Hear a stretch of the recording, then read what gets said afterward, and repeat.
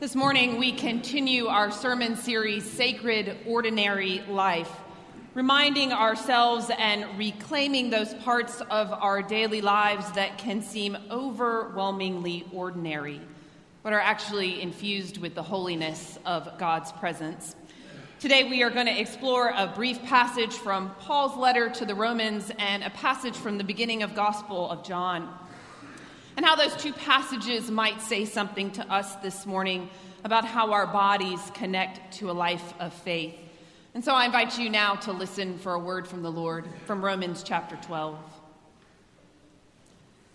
I appeal to you, therefore, brothers and sisters, by the mercies of God, to present your bodies as a living sacrifice, holy and acceptable to God, which is your spiritual worship. Do not be conformed to this world, but be transformed by the renewing of your minds, so that you may discern what is the will of God, what is good and acceptable and perfect. And from the first chapter of the Gospel of John. And the Word became flesh and lived among us, and we have seen his glory. The glory is of the Father's only Son, full of grace and truth. Friends, this is the word of the Lord. Thanks be to God. Let us pray. Good and gracious God, we give you thanks for the gift of this day, for the blessings that it has already brought us and the ones that await us. In the moments ahead, we ask that you would silence any voice within us but your own. Speak to us and allow us to hear. Through Christ our Lord, we pray. Amen. The night before the NCAA cross-country championships, my college teammates and I would crowd together in someone's questionably clean off-campus apartment to eat spaghetti and watch the iconic film Chariots of Fire. The film's protagonist, Eric Liddell, is a Scotsman. He is the son of a Presbyterian missionary, and as you likely know, he is an astoundingly gifted runner. His dream is to compete for his country in the 1924 Paris Olympic Games. The trouble is that Liddell also feels a call to follow his father in service as a Christian missionary. So he's torn between his head and his heart. And his decision comes to a breaking point in an argument that he has with his sister Jenny. Jenny has been growing weary of Eric's constant athletic training, which is taking him away from his studies. She is adamant that his running is a distraction from his true responsibility and call to the missionary field. She tells him that his head is so full of running that there is no room for standing still. In the midst of this heated discussion between brother and sister, Liddell looks at his sister and he says with great passion, "Jenny, I believe God made me for a purpose, for the mission field. But he also made me fast. And when I run, I feel God's pleasure. To win is to honor him." Liddell would, in fact, go on to win Olympic gold for Scotland, and he remains one of the country's most celebrated athletes. But I think perhaps Eric Liddell's most impressive achievement has nothing to do with athletics. I think Eric Liddell's most impressive achievement is that he saw his whole life as an offering to God. What is true for Eric Liddell is also true for us.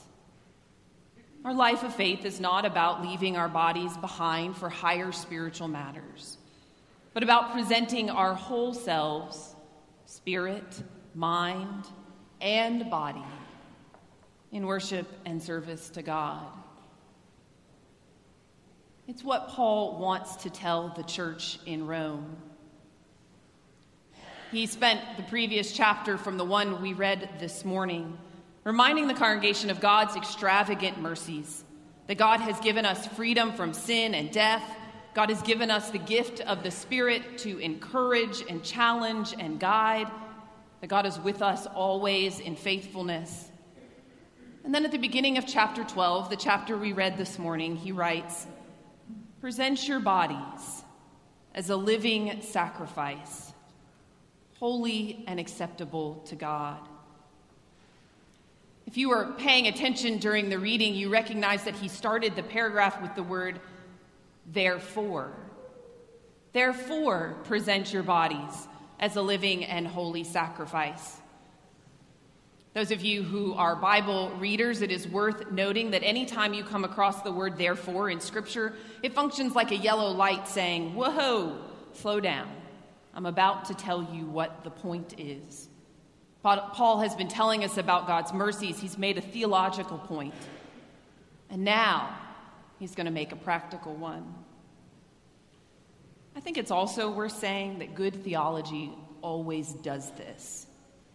It always moves from the theological to the practical, from what we trust about who God is to what difference that makes for how we live with one another, which also means that it's worth questioning any theology that believes something about God without any ethical demands for how we live with other people.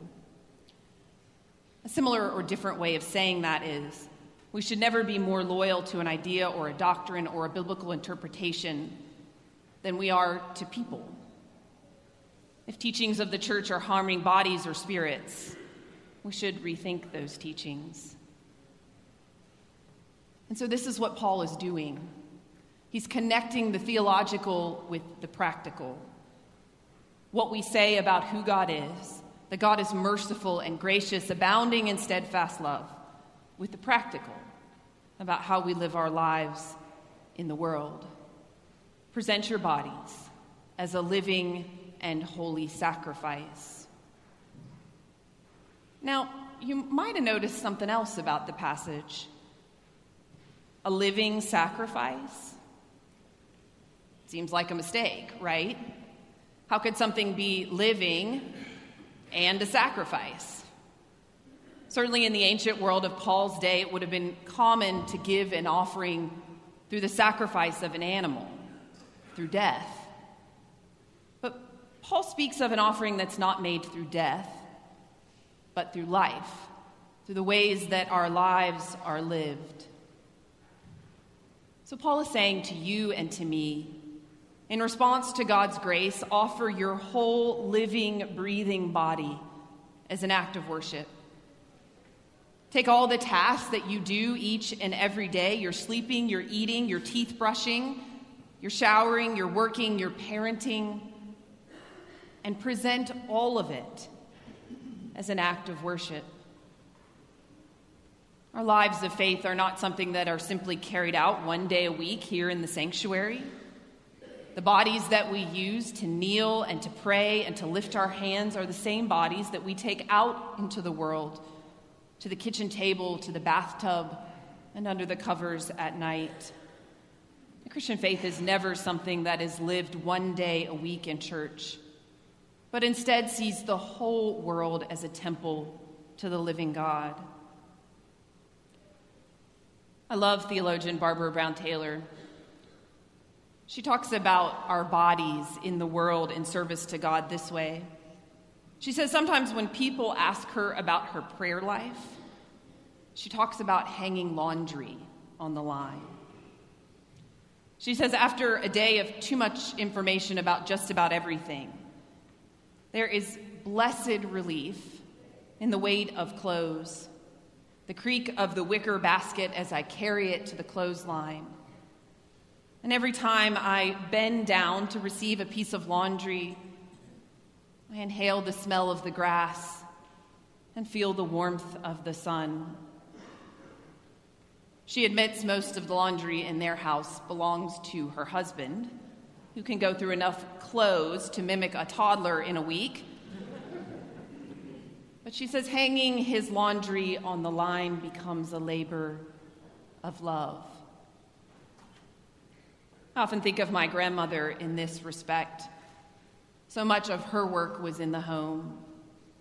But she somehow managed to cut flowers and cook pancakes and roll out pie dough with grace and gratitude and thanksgiving. We worship God here, but we also worship God in the office, the hospital, the laundry room, the dinner table, the garden, presenting our bodies as living, breathing tools for building up the world that God so loves. Now, I know you all, and I know what some of you are thinking. Some of you are thinking, the preacher told us today we no longer have to go to church. In fact, some of you are thinking, I can find church on the golf course every single Sunday from now on.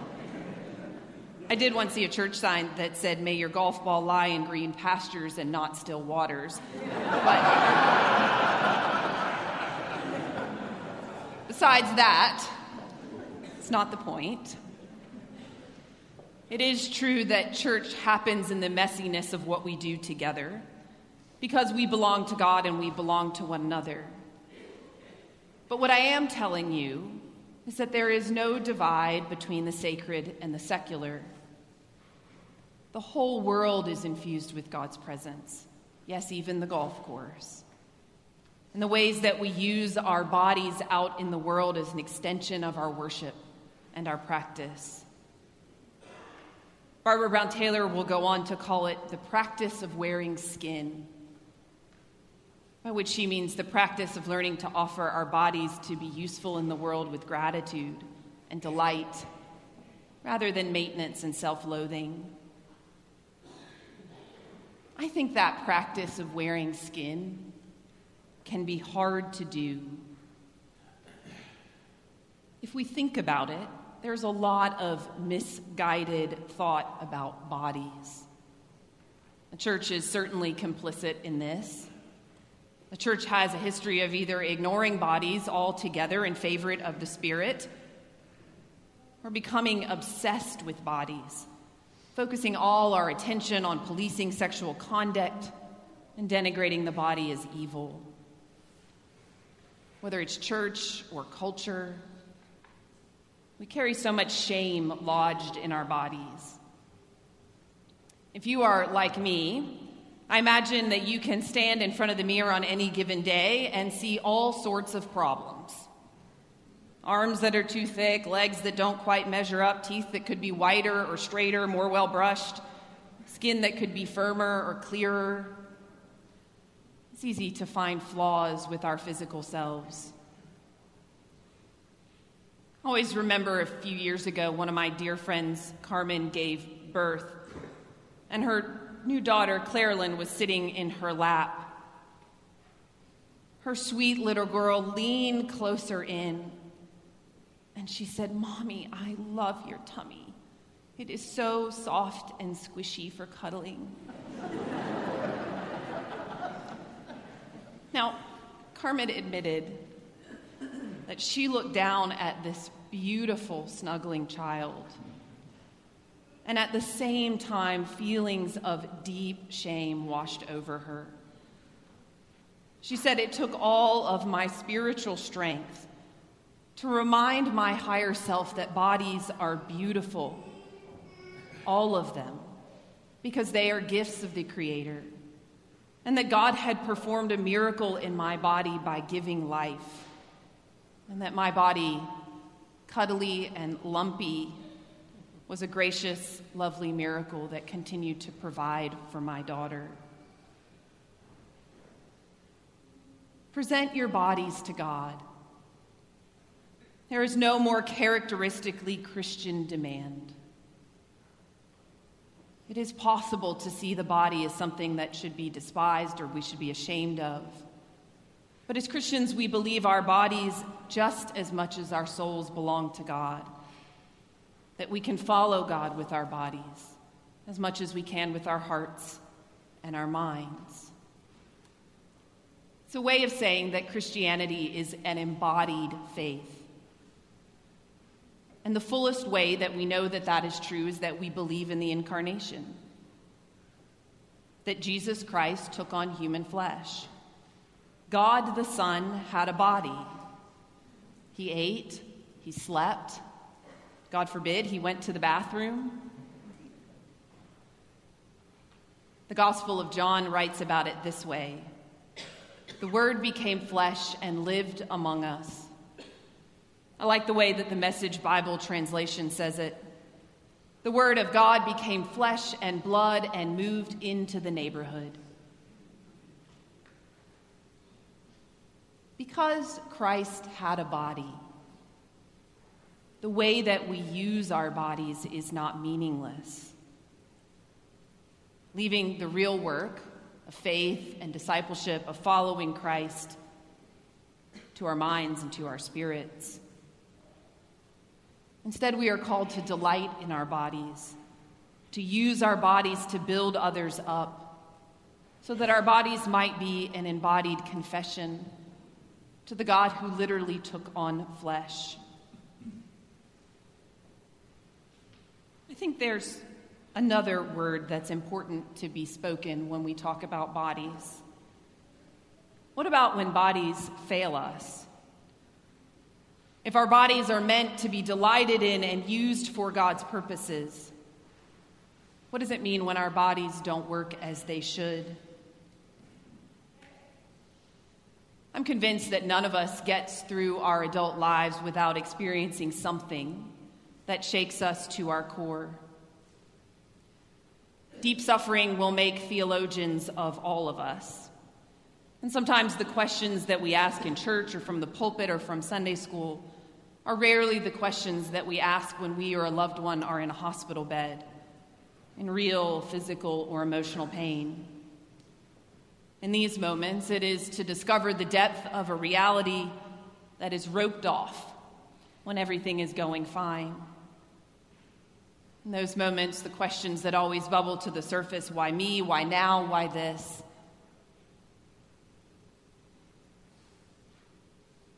The truth of life is that sometimes bodies fail us. Cells multiply, bones break, miscarriages happen, eyes don't work, brains over or under function. So what do we say in that moment about the sacredness of a body? Because God had a body, God entered not just into the beauty and wonder of our physical selves, but also the vulnerability of a body that does embarrassing things, that sometimes doesn't work the way it should. God didn't come as an invulnerable human being, striding through life from one victory to the next. Instead, for Jesus to be fully God and fully human means he was one of us, exactly as one of us, not some kind of super being that never knew pain or dysfunction. God the Son became flesh and experienced all of human life, including loss and sickness and vulnerability and death. Therefore, to be in relationship with God who identifies with our bodies and our frailties means that God is never ashamed of vulnerable and hurting bodies. God does not shun vulnerability or sickness or death. Instead, God identifies with us, is present with us. God loves flesh and blood no matter what kind of shape it in. So whether you are well or sick or lovely or irregular, you are a body that God deeply loves and is profoundly present with. When I think about bodies that don't often work as they should, I think about my aunt. Her body didn't get enough oxygen when she was born. And as a result, she is severely physically and mentally handicapped. She can't talk, or feed, or bathe herself, or walk on her own. And yet I believe that when God looks at her, God sees a body not that is broken, but that is beloved. And I also believe that God delights in the extra bodies that help to care for her, the hands that bathe her, that hold a spoon while she eats, that carefully dress her each day and steady her when she walks. And I also believe that one day her resurrected body will be transformed without limitation to fullness of life, that she will talk and laugh and run in the ongoing presence of her Creator. God had a body. Christ took on human flesh, redeeming and honoring our physical selves, fully experiencing us in our frailty and our vulnerability, which ultimately means that God's glory is found in weakness. John said, God the Son moved into the neighborhood, and we have seen his glory. God gave up the privilege of divinity for the pleasure of humanity, which means God's greatest source of power is found in the people and places where bodies are most vulnerable and hurting. I'm not clearly a Catholic, and yet I have significant admiration and respect for Pope Francis. I'll never forget the first trip he took outside of Rome after being ordained as Pope. He chose not a cathedral or an enormous basilica, but a tiny Sicilian island where thousands of migrant bodies often washed ashore, having taken boats crossing the sea from North Africa. So here the Pope stands on the beach in front of a table in which bodies have washed ashore, and he speaks the words that our Lord spoke before he died. This is my body, broken for you. Do this in remembrance of me. The Pope reminded the world that the church is the body of Christ and stands in those places where bodies are vulnerable and hurting. Perhaps some of you have seen the new Gillette razor commercials. They recently ran a commercial for a new assisted shaving razor. It's the first kind of razor that is intended for the purposes of shaving someone else. And the ad features an adult son who is caring full time for his elderly father who's had a stroke. Father cannot walk or take care of himself, and so throughout the course of the commercial, the son wakes up every morning and showers his father and washes his hair, grooms and shaves him. It's this beautiful, messy, holy rhythm that happens every day. And at one point in the commercial, the son looks at the camera and he says, "When I was growing up, my dad was the strongest person I knew. And right now there's something of a role reversal happening. But actually, it's an honor to do it for my father, because he did it for me." And then the son pauses and he says, "I pour love on my father every day, dressing and bathing and shaving his body. And at the end of the day, he looks at me and he says, I don't know what I did to deserve this." And the son says, "Don't worry. I've got you, Dad." A life of faith is never about leaving our bodies behind, but out presenting our whole selves, body, mind, and spirit, in service to God. So the question is, so what? So what? So do this. Delight in the body that God has given you. Delight in the body that God has given you in your worship, in your kneeling, in your bowing, in your singing, in your praying.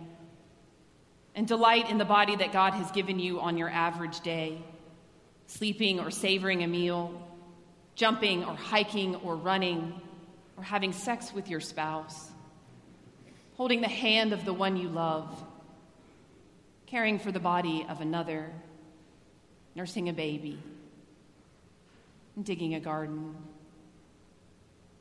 And as you delight in that body, present it as a living, breathing offering to God's service, and not a perfect body, but a body that knows vulnerability as Christ did, and who therefore beckons us to find him in the very places where weakness and infirmity of human flesh dwell. The incarnation isn't something that happened once in Christ.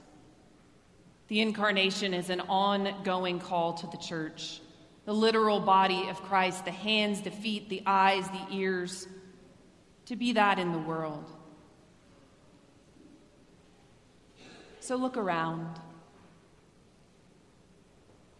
Where are the places where you might best behold God's flesh?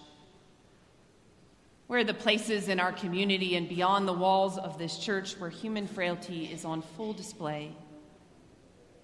Where there are bodies that are hurting or hungry or grieving or weary?